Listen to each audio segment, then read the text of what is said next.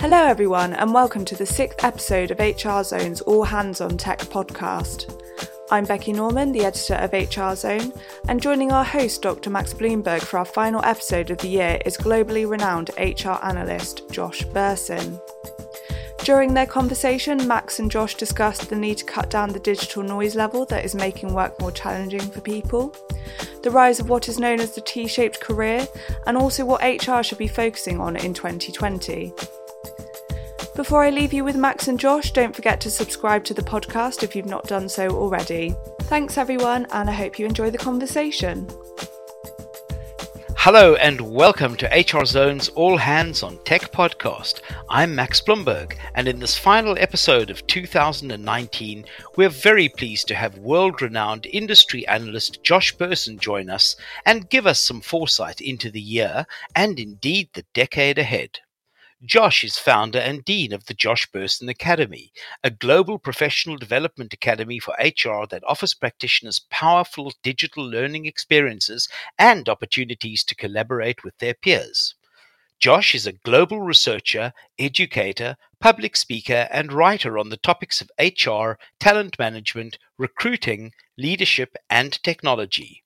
He is also an advisor for a variety of HR and learning companies to help them align their products and services towards the needs of corporate buyers. A very warm welcome to you, Josh. Thank you, Max. So, Josh, tell us a little bit about the kind of the guy behind Josh Bersin. Who are you? How did you get into this field? Well, I stumbled into it 20 years ago after working in sales and marketing and tech. In the e-learning days, and did a lot of research on the original concepts of e-learning and learning management systems, and then found there was a big appetite for research and spent roughly 15 years building up a research business in HR in various parts of the HR tech market, and doing all sorts of studies on that and going around the world speaking on and meeting with many, many HR departments about it. And then I left Deloitte in 2008, May of 2018, and have been building a global academy for HR now for professional development on all these same topics. So it's been a fascinating experience for me. And I think my background originally as an engineer and a technologist helped, because I came into HR from the outside and asked a lot of questions that people may not have been asking at the time. But as you guys know, it's a very fascinating, very critical part of business now. And I feel privileged to be able to help HR organizations and HR leaders all over the world figure out what's next. That's fantastic. I mean, yeah, I also come from an engineering background, and I still don't think I fully understand HR, but I don't think that's necessarily, I don't think that's a bad thing necessarily. So, broadly, just before we get into this, Josh, where are we going with people in organizations? Are they becoming more important, less important? We've got the AI threat. We've got the owners, the investors, the equity holders, potentially marginalizing employees, but we know people are important. Where are people going in organizations over the next couple of years? Well, people are more important than ever. So I'm a completely contrary to the conversations about computers taking over human roles. Actually, computers are taking over routine work, and people-related jobs are getting more important than ever. Witness the very low unemployment rate. We're basically running out of people. There's so many jobs. And what you really find in most companies is that as the world of business becomes more digital, and we have more data and automation, the human parts of business become accentuated. And so all of the roles that used to be more routine become more service related. And so the need for soft skills, which are often I call them power skills, listening, empathizing, creating, designing, innovating, selling, managing, supervising, those are becoming what business jobs are. Typing things into a spreadsheet can be done by sort of an RPA tool, but interpreting the spreadsheet and communicating what the data means and acting on the data is human. So the human role in business is getting even more important. And that's why CEOs are so focused on reskilling and re-enabling jobs. And now what's happening as part of that, and this is what the whole future of work conversation has been about now for the last couple of years, is the job itself has changed. So if your job is fill in this form and send it to such and such a department, that job isn't necessarily needed. But the real work behind that job is to communicate information from one place to another. So job descriptions, job titles are being changed as fast as you can imagine to accommodate the way work is changing. So people are more important than ever. In fact, one of the things that the point I like to make to a lot of HR leaders is people are the only appreciating asset you have in business now. And as you develop people and treat people well, they can learn how to do many, many new things as technology enters the workforce. So actually reinvesting in people and supporting people and creating a more human workplace is one of the biggest themes for the next year, I think. So if all of this automation and the new digitalization is going to enable new processes, allowing people to communicate better with each other, etc. I mean, presumably people are communicating now, but this is going to afford us new opportunities. Is this going to change the shape of business? Is business going to be able to do new things that it couldn't do before because people are so empowered? Yeah, I mean, if the company manages it well, I mean, first of all, we're in a little bit of an intermediate stage right now where we've got all these interconnected communication tools at work, but we have a hierarchical job structure that's getting in the way. So, the industrial model of a company is, the boss tells the sub boss what to do, and the sub boss tells their subordinates what to do, and they tell their subordinates what to do, and it goes on down the chain. Once everybody's connected to everybody, and the projects and teams and customer interactions are more agile, that hierarchical model of management is no longer really needed. So now that people are more connected and more empowered, now we have to focus on where you should spend your time to be most effective. In fact, IBM finished a big study 2 months ago of 4,500 business leaders on what are the skills they want from their people. And the number 2 skill was time management. Where should you spend your time when you have 100 emails today, 32 meeting invitations, conference calls, physical meetings, planes to get on, customers to talk to? How do you manage your time? So the new world of work is teaching leaders and supervisors and individuals how to work in a more networked organization and how to cut through the clutter of digital noise that's distracting us. And I hear about this constantly. Now, one of the things that's happening at the workforce level is people are very anxious about this. There's a high level of anxiety in the workforce today. We've had 11 years of economic growth. People are worried about their careers and their jobs. They're highly interconnected. They're taking work home on weekends. I mean, really, you can work all the time now pretty easily if you want to. So managers have to behave differently. We have to help people get focused and put them into smaller teams and segment the teams so people know what they're supposed to work on and what they're not supposed to bother with, and give them the opportunity to grow and perform in those jobs. So it's a little bit different than it used to be. It isn't the top-down management by objectives world anymore. And I just got finished in 2 weeks in Asia, and almost everybody there, says, including most of the big banks and insurance companies, well, we know we're operating in an agile work experience. We've kind of cut down the walls of the offices. We're all sitting in open bullpens and working in teams. But how do we cut down the noise level? I mean, how do we cut down the digital noise level so we know where people should spend their time? So there's a whole new generation of management practices and HR practices now about how to manage the company as a network as opposed to the company as a hierarchy. That's really interesting. You say that's new, but Josh, I guess both of us, may just about remember the 80s when we were finishing school, I guess. But we're getting things done. Stephen Covey, first things first. Time management has been with us forever. So are we looking at the same methods but taken to a new level because of digitalization?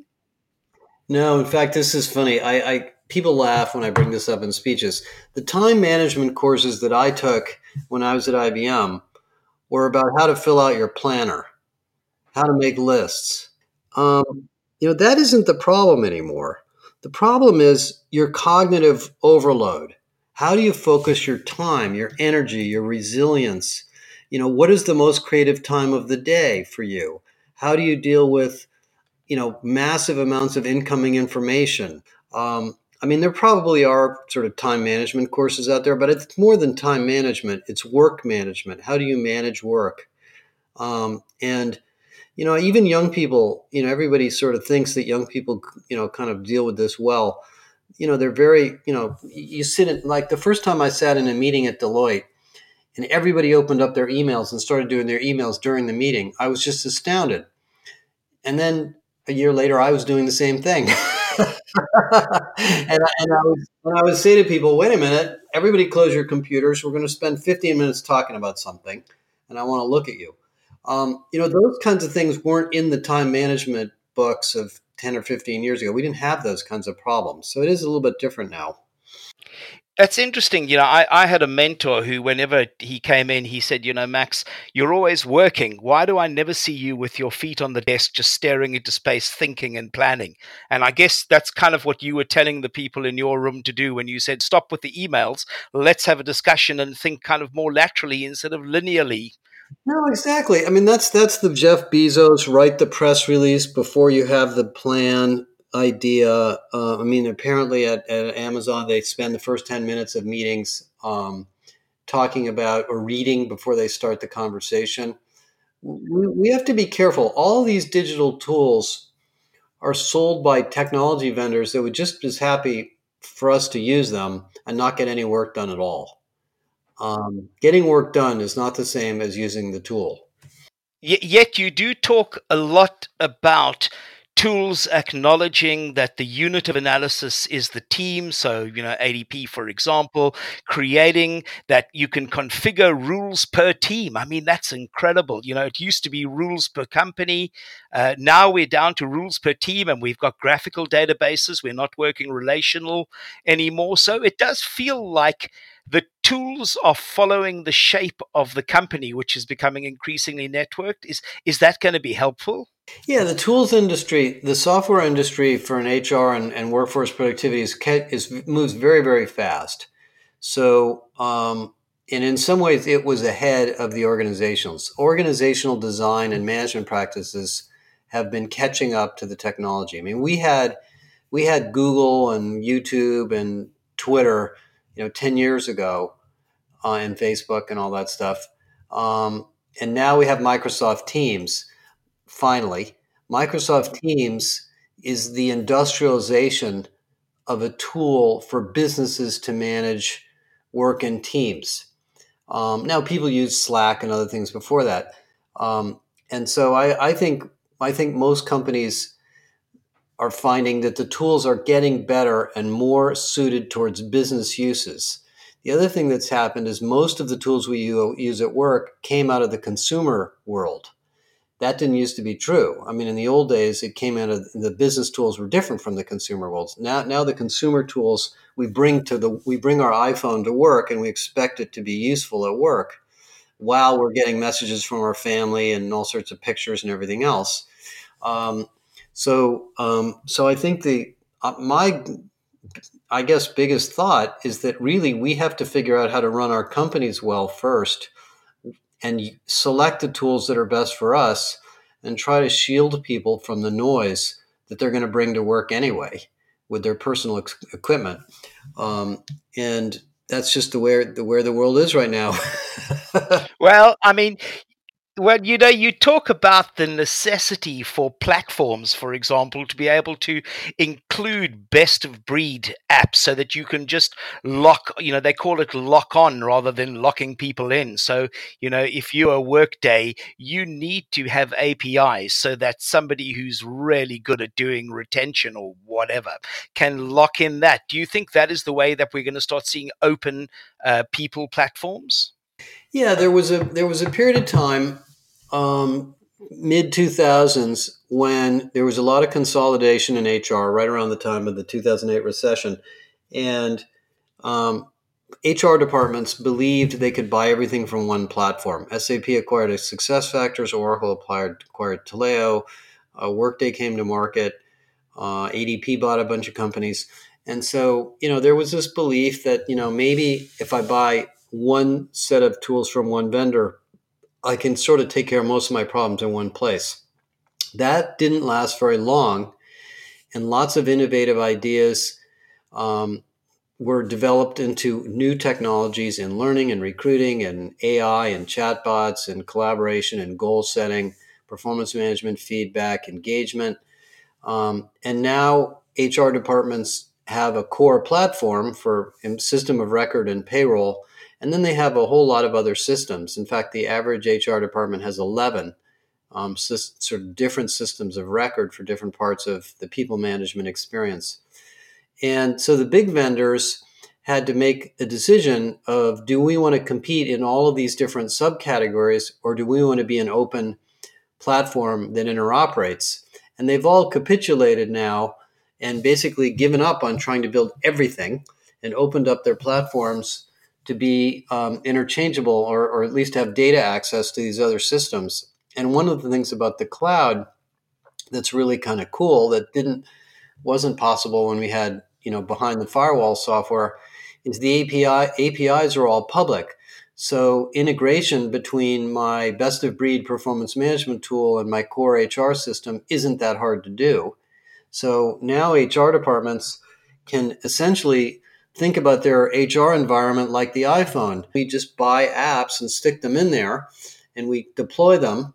And if they work and people like them, great. If they don't, we can delete them and bring in new ones. So with any luck, we'll have Kaggle one of these days for HR. Yeah, there'll be all sorts of things like that. Absolutely. Wow, that is phenomenal. I mean, the idea of an app store, when you say it, it sounds so logical, and I'm amazed that we're not there yet, actually. Well, we are. I mean, ADP is the one that's a little bit farthest down the road. They have an app store of 300 or 400 apps that work in the ADP marketplace. So amazing. Now, you were talking about this kind of the shortage of employees and, finding talent so difficult. So here you are, you now have got to meet the needs of a new generation who are quite specific about what they want, perhaps compared to previous generations, and maybe quite rightly so. How do you manage that? How do you what do you need to change in the organization, not only to meet the needs of these newer generations, but also to have multi-generational people all working together in the same place? How do you cope with that? the biggest one that I think most companies have to think about right now is the new world of careers. When I got out of college in the 70s, the career model was, you work in the same job for 2 or 3 years and you get a bump, a promotion, but you're pretty much in the same job, a little more responsibility. And then at some point in your life, 5, 10 years down the road, you have the opportunity to become a manager, and you kind of work your way up the Peter principle until you can't go any further, and that's it. That's just not the way it works anymore. Um, Things are changing so fast that young people and old people too, they may work in a job for a year or two and say, well, that's great. I want to get better at this, but I also want to try something else. So, maybe I'd like to do a little bit of work in this other area. And so I'd like a developmental assignment or a rotation or a transfer to, maybe take an international assignment or work. I work in sales and I want to work in marketing. I want to marketing. I want to work in digital marketing. I want to work from digital marketing. I want to get some work in product marketing. I want to go from product marketing to product management, on and on. And that's the world of careers today. And we don't have super good systems inside companies to facilitate that yet. And so what happens is young people will say, if I don't feel like I can get ahead in this company, ahead meaning do more interesting things, I'm just going to go find another job. And it's so hard to hire right now. We just did a study that shows it's 6 times more expensive to hire an engineer on the outside than it is to develop an engineer on the inside. That companies are really struggling and working very ambitiously to build better systems for internal career management. And that helps older people too. Somebody my age, I'm in my early 60s, I'll probably work another 10 or 15 years, but I don't necessarily want to become the CEO of the company, but I might want a new assignment and I want to add value and I want to, have an opportunity to make more money. And so there's opportunities for me to be maybe a mentor or a coach or a sales leader or do something with customers. We need to open that up. It's emerging as what I call an internal talent marketplace. And that is a really inspirational peak thing that drives particularly younger workers in the workforce today. There's lots of management issues that have to be addressed on how you get paid. Should you get a raise? Is it okay for your manager to let you go? Are his goals consistent with the goals of the individuals? How do you assess people against an internal job versus an outside candidate? I mean, there's things like that have to be addressed, but it's all being discussed now as kind of the future of careers. Are there any companies, that listeners might know that are really good at this or are well down the road to getting this sort of thing right? Yeah, there's three companies working. I mean, there's a lot of companies working on it right now. The three that I've spent the most time with most recently are Unilever, has a very active internal marketplace for jobs where people can move from role to role and do projects in different product areas.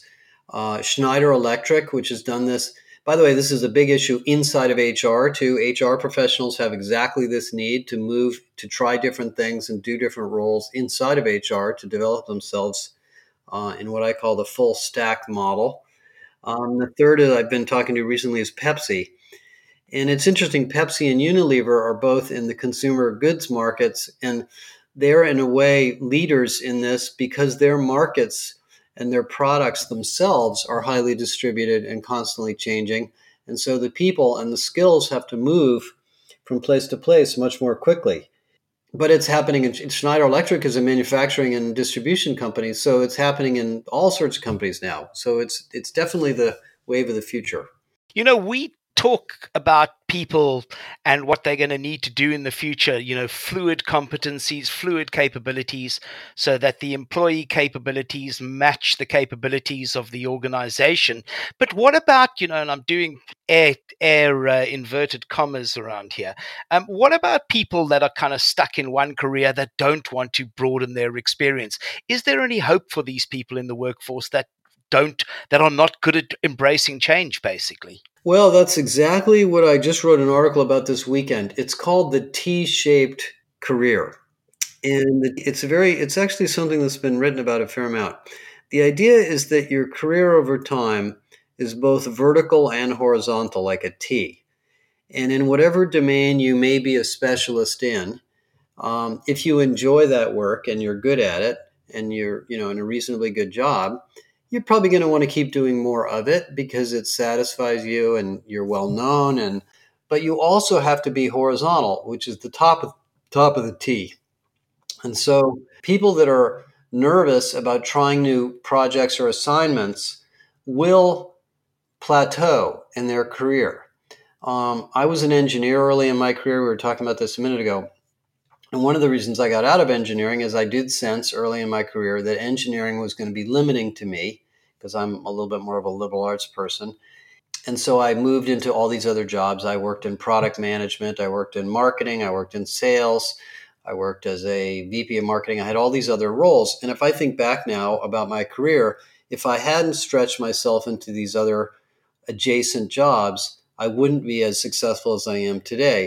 And there's a very, very interesting book called Range. It's essentially a story about why generalists tend to outperform specialists over time. And the book doesn't really say that it's not good to be a specialist, but what it does say through sports and political leaders and business leaders and many, many people, that breadth of experience in different domains pays off enormously. And so I really like to encourage people to take a little bit of a risk and try something new. And you'll be surprised at how successful you will be and where you'll end up 2-3 years later. And, that's always a difficult situation for people of, is this the right thing to do next? And should I try that?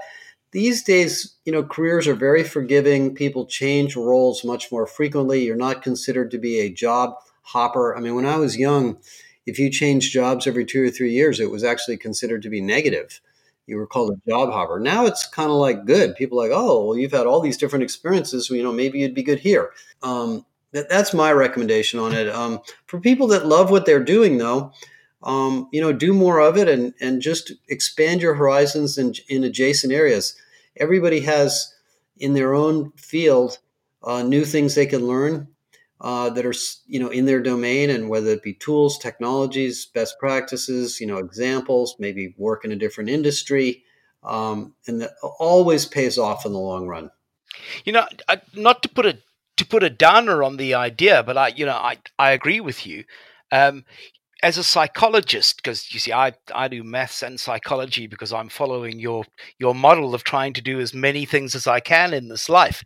But the 5-factor personality test, one of the factors besides extroversion and all that kind of thing is openness to new experiences. And I think you're speaking to people who enjoy openness to new experience. They're the ones who are going to grab opportunities. People who are fairly low on that trait are going to be really nervous. And if you're correct, which I'm sure you are, is that not going to divide the world into haves and have-not employees? The haves, high openness, and the have-nots, low openness. Max, let me make 2 points on that. First of all, I just read a fascinating thing over the weekend. One of the Nobel Prize winners of economists, I forgot her name now, did a study of people who were uprooted from their homes and had to move because of economic changes or terrorism or political change, where they had to pick up and move their whole family to another city, which is an incredibly disruptive thing to do. Well, it turned out 5 years later, those people were far better off financially than the people who stayed. And the conclusion that she came to, which is the same one that I do, is that sometimes you need a kick in the butt to force you to get out of a complacent situation that isn't necessarily getting you where you want to go. I got laid off, and that's the reason I became an HR analyst. It turned out to be a great thing for me. The second thing is on the organization side, we have to make it safe and easy for people to do this. We can't make it risky. We can't say, oh, well, if you really want to take that job, good luck. We'll see if it works out for you. Because then they won't do it. We won't be able to move people around. We have to make it, we have to tell stories about it. We have to give them development opportunities. We have to reward them for moving. We have to get rid of the bias. Oh, nobody ever moves from sales to marketing. Nobody ever goes into HR in this company. That's the place where you die. We can't do that. Yeah. So we've got to try and get people to be as broad as possible. And maybe that is what happens to HR people. I mean, besides the reputation that you go to HR to die, maybe HR is the least likely to have moved around the rest of the organization. Because if you're in marketing, you're certainly going to have to know what's going on in operations and IT. But in HR, you kind of can be spared having to know how finance and the rest of the business operates. Well, I don't think that's true. I mean, I think you can if you choose to not move around. But as I wrote about in this article this weekend, I meet a lot of HR people, and the ones that are by far the most successful are the ones that have worked in sales, worked in operations, worked in manufacturing, worked in research. No, I'm agreeing with you. I'm saying the old HR, that's why they had that reputation of not going anywhere. And I think the new ones, you're exactly right, are the ones who are embracing the rest of the business. The other thing that's different is there's some really interesting Burning Glass research that they did over the last 5 years called hybrid jobs. And the economic data shows that all of the domain-specific jobs have become more hybrid. Engineering jobs, sales jobs, marketing jobs, they've all become like that, where the people that stayed in one specific domain for a long time saw their earnings grow at a lower rate than the people that moved to adjacent areas. So this idea of a hybrid career, it's like what Steve Jobs wrote, when Steve Jobs talked about science and humanities, what he was really saying is that it's the combination of engineering and the human usage of engineering that makes Apple successful. That's true in all of our jobs, all of our roles, all of our careers. It's the combination of our domain expertise and the ways we know how to apply it that we learn from, sort of being around. Also, we're living longer. The other thing that's different is, you're not going to retire at 55. You're probably not going to retire at 65. You might be working into your 70s and 80s. So you have a lot more time now to move around and try different things in the business world that we didn't than we may have had in the past. And you've got a lot of things like MOOCs to help you learn, to take things on. I mean, the point is really well made. When I work a lot with people analytics, and at the end of teaching a group, working with a company for a while, people say, but, Max, that's such common sense. And I say, well, analytics is just it's applied common sense. Maybe if you'd had more of a liberal education, as you say, sort of, multi-domain education, rather than going down one road, you'd have more common sense. So maybe that is why society loses common sense, because we're specializing too much. That's the whole thesis of that book. Right on. He's got a lot of examples in there of people that have. The other thing he found in that study in that book is that early in your career is the time to move around more, because you're sampling different things and you're finding what you're really good at. So I encourage young people, if they don't like their job, try something different. You'll be okay. You've got time. Josh, I'm conscious that you need to zoom off, but I'm dying to ask you something. As a guy who clearly thinks a lot about the market, even for a living, you do it. What makes a guy like you start an academy? Why do you think that is so important now? Well, for me, it was two things. One is I see so much need and passionate demand for HR people to learn more about the world of work and business and what's going on in HR tech and all these new domains. And the second is, for me as an analyst and a thought leader, it's a way for me to extend myself further. I can only give so many speeches. I can only do so many podcasts. I can only write so many articles. But by developing these, really rich, interactive instructional programs, I can reach more people, and they're more useful. I also think the academy, the way we've designed it, is incredibly useful. People can go in there, they can learn, they can watch videos, they can interact with other people. It's all cohort based, so they learn from each other. So I'm really excited about it. The HR profession has been left behind in terms of its own professional development, so I think it's a badly needed area. And there's some very new creative ways to interact in there. And I'm learning a lot from people that are in there talking to each other. HR has become a very innovative part of business. And so a lot of the innovations that companies are doing are showing up in the academy. So all of those are the reasons that I got it off, that I've been doing this. So a lot of it is about, your personal growth comes through the growth of others. Yeah, absolutely. I mean, this is what I do for a living, and I get tremendous value out of helping other people this way, and it's a way to do it in a more scalable way. And there clearly is. The other thing is that the number of new topics hitting HR is staggering every year. You can't read all the books. I read a lot of books, but most people don't. You'll never keep up with it, reading articles and listening to podcasts constantly. So this is another way of learning new information. So as a parting shot, Josh, and it's been a really amazing conversation, what would your advice be to, I guess your target market is HR people. Well, what is your advice? What's the next thing that people should do after listening to this? Well, going into 2020, we may have an economic slowdown. So, you may be asked to do things a little bit differently than the year before. But I think it's a year of personal reinvention for all of us. I think we have to all be cognizant of the anxieties, political stress, income inequalities at work, be very sensitive to those human issues, and be okay reinventing ourselves and reinventing the way we develop programs and manage people.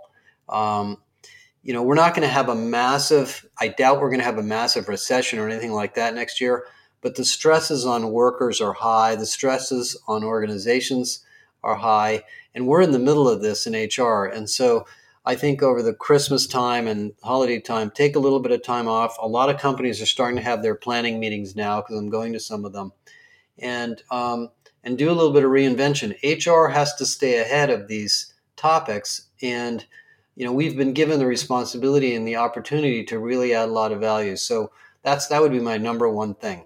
I think that is such a great message to close on. Let 2020 be your year of reinvention.